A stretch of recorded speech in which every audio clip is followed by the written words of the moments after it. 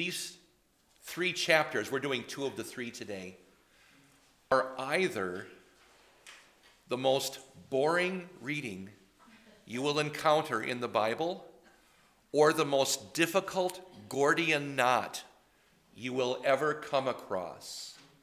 Do you know what the Gordian knot was? When Alexander the Great was conquering everything in the 300s BC, he came across one kingdom, and there was this giant knot, a physical knot tied of huge ropes, the kind of ropes you tie ships up with, the kind that are, yay thick and bigger and so forth. If you can imagine this enormous knot that was suspended in the throne room of this kingdom, the Gordian knot, and there had been some kind of prophecy, probably ascribed to the oracle at Delphi, that it wouldn't be until someone could unravel the Gordian knot that kingdom would finally fall. Alexander the Great got there with his Greek armies, and the king just smiled at Alexander and recited the prophecy, and Alexander smiled back, took out his sword, and cut the thing in half, and it fell to pieces, unraveling the Gordian knot. And then Alexander, as the courtiers were shocked in horror, well, that's not what we thought, and by that time they had all been run through, and that was the end of the kingdom. But there are some challenges in 2 Chronicles 29, verse 1, that relate to the last king of Israel, because that's the time we're talking about, is when Hoshea was the last king of Israel in his last days, and the related passages that are in 2 Kings that relate to this and back and forth. And I debated, should I mention it? Should I take up a whole month of class periods talking about it with you and exploring some of the nooks and crannies, although a month wouldn't get us even halfway through all of it? Or should I just not even mention it? So I decided I would just kind of mention it, and maybe we'll just walk past and just keep going. But maybe a little bit of some of it. Let's just get to the first verse and go on from there. Hezekiah became king when he was 25 years old, and he ruled as king in Jerusalem for 29 years. His mother's name was Abijah, daughter of Zechariah. So, most of the kings of Judah and Israel I have mentioned did not live to their 50th or 60th years. David, Solomon, sure. But after them, these kings, many of them had very short lives. Many of them died. One of the kings of Israel actually committed suicide, and all kinds of things were happening. But this guy, Hezekiah, he's 25 when he takes the throne. 29 years. How old does he live? 54? For a king of Judah? That's pretty good. That's, what's that young guy who just joined us? Pastor Ilhoffen is about 54. Not quite. So he's a couple years younger than I am. So there we go. The problem here is that his dad, Ahaz, was 20 when he became king and ruled 16 years. How old was Ahaz when he died? 35, 36. How old was Ahaz when Hezekiah was born? My math says 11. Now that's going like from January to January, though. And not all birthdays and dates go that way. For example, in my family, the 2 sons who are the farthest apart in their school years are actually the closest together in their calendar years. So that's a weird thing, but that's exactly true. And it could be first of all, could Ahaz have fathered a child at 11? I don't think puberty goes that way. I think it's unlikely. However, if we just allow months to pan out at the beginning and ending of years and think about the differences between Hebrew chronology and ours, and when's the beginning of the year and when's the end of the year, and how do things get counted. Could a young man at 13 or almost 14 father a child? And yeah, that could happen. In our culture, that would raise a couple eyebrows. I think especially 4 eyebrows. Her moms and dads, right? Especially, but it could take place, right? So that's my Gordian knot answer, which is interesting because this guy, the book I've been talking about our chronology, Edwin Thiele and the Mysterious Numbers of the Hebrew Kings, this one was published in 1951. He wrote his first essay in about the 1931 or so, but 51 is the date of this particular document. And Thiele goes into a lot of chronological possibilities, only looking at years and not at other things like how old was the guy. And me, I almost always think in terms of if I were the dad. That's become my worldview. And is that just a difference between me and Professor Thiele? That he didn't think like a dad, he thinks like a very cold mathematical scholar. And I think more as a father about these things. But my eyebrows still go up. I think my grandpa even would have questioned an 11-year-old dad. But Thiele doesn't. He doesn't even bring it up. So, but that's an interesting point. Another issue about all of this is, does anybody know off the top of their head, and I do because it's been drilled into me as if a rivet was placed into my brain with this date attached. When did the northern kingdom of Israel fall? What year? Anybody know? 722. That's the year we were all, now don't write that down. Because get this, it's fake news. 722 is fake news. So the Bible tells us, and also other outside sources that are not connected to the Assyrian Empire, because it was Assyria that conquered Israel, the northern kingdom. Let me see if this thing works now. Hey, okay, there we go. So here we have approximately 741, the birth of King Hezekiah of Judah. 732, around that time, is the accession of Hoshea, who was the last king of the north of Israel. Then in 723 or 22, the fall of Samaria. And this is a key point of all of this. We do know for a fact that Sargon became king of Assyria the following year, 722. That's well attested. And wow, did the Assyrians ever give good, cool names to their years.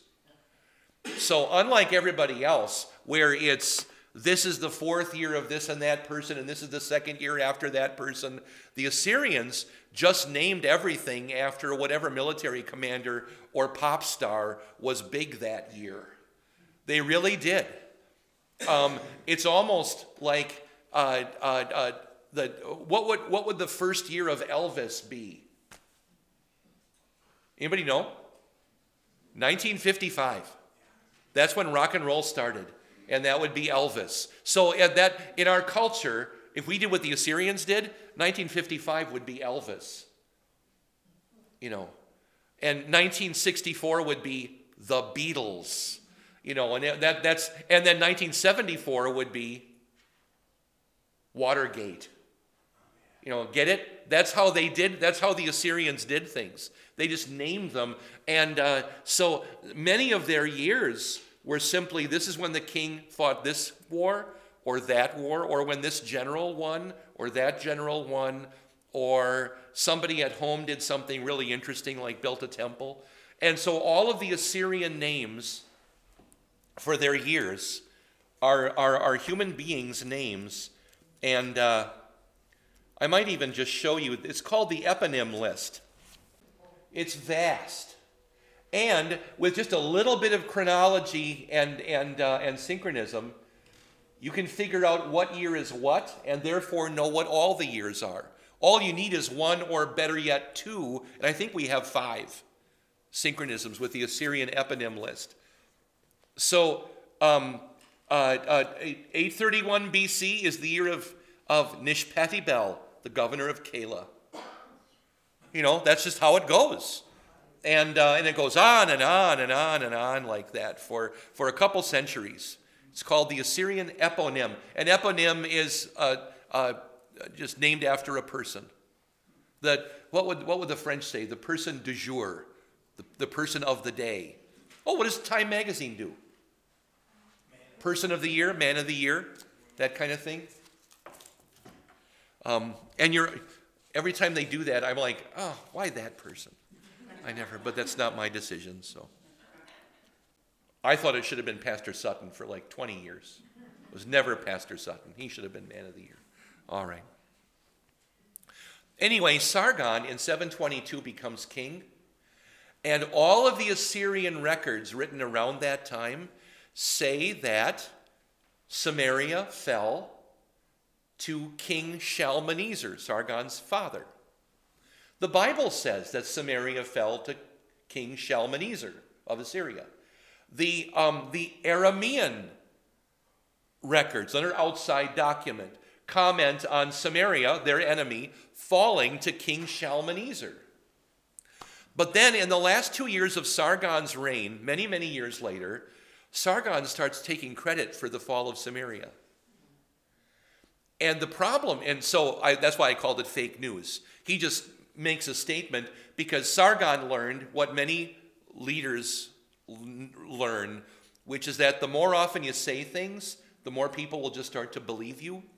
All you have to do is say it out loud in public, and people will think that's true, and then other people start to say it, and pretty soon nobody can disprove it anymore, hardly.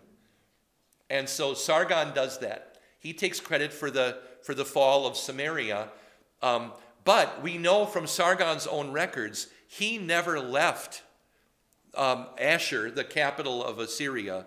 He never left for the first 2 years of his reign. He was nowhere near Samaria in the 720s, and he wasn't even king in 723 yet. So he had to take care of some things around, and then he started going off on other campaigns. And so if he ever did make it to Samaria, it was what we would today call a mopping up campaign, not much. He just went over. I remember there was a movie when I was a kid called Dragon Slayer. And in the movie, this young man goes through all kinds of adventures and finally kills a dragon. It's a very dramatic thing. And then when he's standing over the smoldering corpse of this dragon that he blew up, the king of the land shows up in a carriage, takes out a sword, walks up to the smoking corpse, and touches it with the sword. And then they all hail our king, the dragon slayer, and he takes credit for it. That's what I kind of think happened with Sargon and Assyria. So the scholarly impression is that Samaria fell in 723 BC, not 722 BC. Wow, I didn't mean for that to take 15 minutes. I'm sorry, but it did. And then, as you're working through chronology of this time, Hezekiah appears to become king of Judah around the year 716. But in Kings, we're told that was the 3rd year of Hoshea, king of Israel. But it seems like Hoshea was dead when Hezekiah, didn't I tell you this is a Gordian knot? So if you're just reading and not thinking about the chronology and the problems and things, you just happily skip past this and get to Passover, which we're getting to, and you don't think about it. But it's there. Maybe sometime I'll take you through all of it. But if you're not interested in that, that's okay too. I am, but maybe not everybody has to be. I also have a fascination and a passion for one particular Hebrew verb stem that I wrote a paper on. It took me 10 years to write it. I got to deliver it in February 3 years ago. And during a snowstorm that was so bad that this major pastors' conference, I think that there were 7 of us left. And Pastor Sutton was one because he was my ride home. And the guy whose church we were at and 2 or 3 other guys, everybody else, including our entire staff, had already left. And this paper I'd been working on for, like I said, a decade, had no audience at all when I finally got to read it and deliver it. The paper? Yeah. The Piel stem. Hebrew has 7 verb stems. If I use the word kill, this is what the 7 stems mean. The light or kal stem means to kill. The nifal or passive means he was killed. The piel means to slaughter. The pual means he got slaughtered. The hifil means I caused him to kill somebody else. The hofal means I caused him to be killed by somebody else. And the hitpael is I killed myself. That's how the Hebrew verb works. The piel, the third one in there, as you're reading various grammars and you read things that some of our own professors have said over the years. Professor August Pieper, who wrote a commentary on the second half of Isaiah. Professor Paul Eichmann, in some of his class notes, said things about various things. And then other commentaries on Old Testament books. You start to encounter all these different uses of the Piel stem that are not just intensive, to go from kill to slaughter, for example. Like in Job, what did Job's wife, it's almost the only thing she says in the whole book, what did Job's wife tell Job to do? Curse God and die. But she doesn't say Baruch for curse, that means bless. She says Barek, which is Piel, which takes the meaning and inverts it. So I found 35 different uses of the Piel verb stem. One of them is it inverts the regular meaning sometimes. It takes one meaning and flips it. And sometimes it takes a word and intensifies it by having multiple objects or multiple subjects. Or how often, and sometimes it just quickens the pace of a thing. I call that the mihar. That's the fluttering of a bird's wings. To do it quickly and quickly and quickly and that kind of thing. And so all these different, so I had 33 uses with many examples, not only that I found in Scripture, but for every example I gave a commentary or a Hebrew grammar book reference for where is this cited and who cited it and who talked about it, and then all these other passages that follow that. So that was the content of this paper. But nobody, I already put one person in here too to sleep. So I'm sorry. But it's been a passion of mine ever since. And I talk about it in my email devotions when I'm in Hebrew, when I'm in an Old Testament book, and sometimes I'll mention it without talking about the grammar as I just did. I may mention it in a sermon. You know, I'll say flap or flutter will show up in a sermon. That's the whole reason for this. Is what does this language tell us about what people were doing? Because Hebrew is very adjective poor. It has lots of nouns and verbs and not much of anything else. So it uses nouns and verbs as adjectives and comparatives and superlatives and things. That's what that was all about. All right, let's get back to our text. Hezekiah did right what was in the eyes of the Lord, like everything that his father David had done. What a thumbs up to a king. Doesn't it almost make your shoulders relax? Like, oh, good. We finally came to especially after the last one. Remember, his father had actually closed the temple. He shut the doors of the temple. In the first month of the first year of his reign, so right away, Hezekiah opened the doors of the house of the Lord and repaired them. he brought the priests and the Levites and assembled them in the eastern square. He said to them, this is east in the temple, by the way. East is front in Israel. It's where the sunrise happens. And just because of a quirk of geography, it's how I face whenever I say my nighttime prayers. Because I sit on the edge of my bed and I realized, I happen to be facing east when I do this. It's no other reason, but that's also the case. So somewhere out there, if you can see that bad circle I made, somewhere in that area is where they all gathered. And why out there? Because it's the front. It's the big front courtyard, right?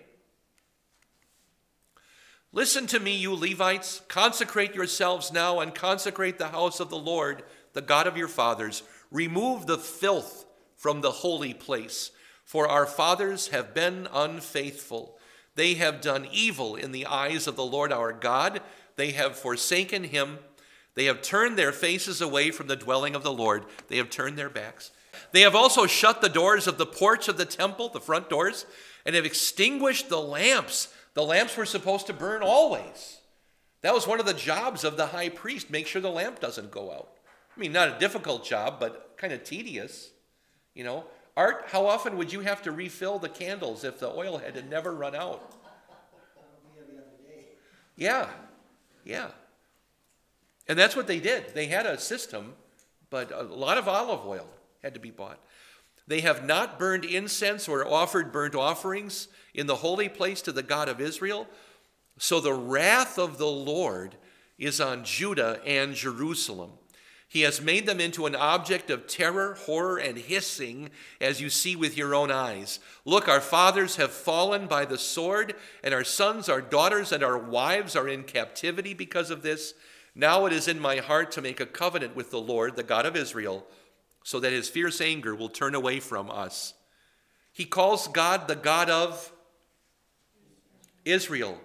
And just to keep us focused, what just happened is the northern kingdom of Israel got taken into captivity. Samaria has fallen.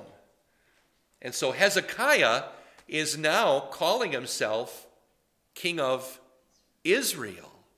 Why? Because refugees have come down from the north. And not everybody got taken away up north, just most of them, or a lot of them, or the wealthiest, or the most prominent. But there's still a bunch of people up there. And we talk about intermarriage happening sometime later on. That hasn't happened yet. What you have is just a remnant up north. Villages where there used to be 300 people, and now there are 30. I was going to put this slide in, I didn't get to it. I found a village in, I believe it's China. It's kind of an isolated village. It had 3,000 people once. Now they're down to 30. And a girl who lost her grandfather made a little statue out of straw with his clothes and a little face of her grandfather in the garden, as if he's still there in the garden. And then everybody in the town said, do that for me too. As I don't know if it's a disease or what it is, and so the whole town, and now it's kind of creepy because there's thousands of these, or many, many hundreds of these statues. They're really just sort of scarecrows, but they're stuffed with the person's clothes and a little face, doing their ordinary day-to-day things, or sitting at the bus station, or the town is populated by these dummies. But there are a few people left, trying to carry out their life. But it's eerie and some things you wish you didn't run across, and I ran across that.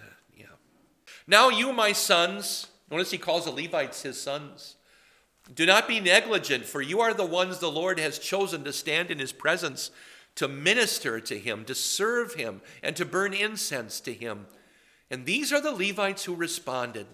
From the descendants of the Kohathites, and you have the names there, Mahath son of Amasai and Joel son of Azariah. I just want you to notice the underlined words, okay? I'll go to the next. So here are the Kohathites. And on this screen, Merari and Gershon. Those are the three families of Levi, okay?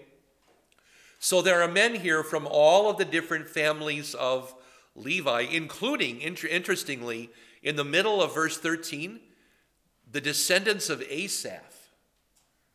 And Asaph was an influential, critical Levite in the days of David. Wrote many of the Psalms and so forth.